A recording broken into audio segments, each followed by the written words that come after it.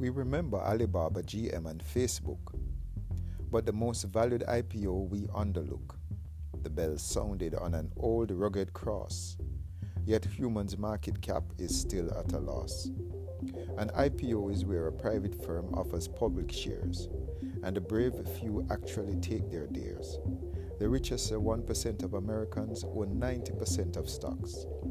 Many Americans owning equity only because of their retirement plans. Most humans are risk averse, a legacy of the Eden curse. Fig leaves constantly taunt us that we cannot be our best. We refuse stocks, preferring debt because success takes too long. We apply this thought to ourselves and never prove the flesh wrong. So Christ came.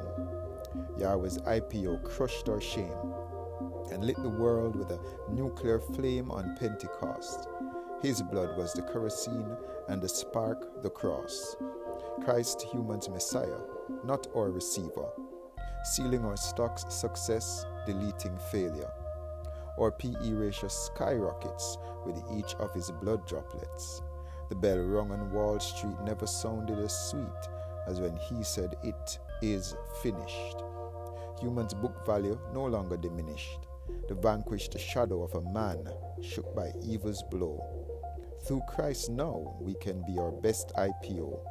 Still, humans ignore him, just like we ignored Amazon.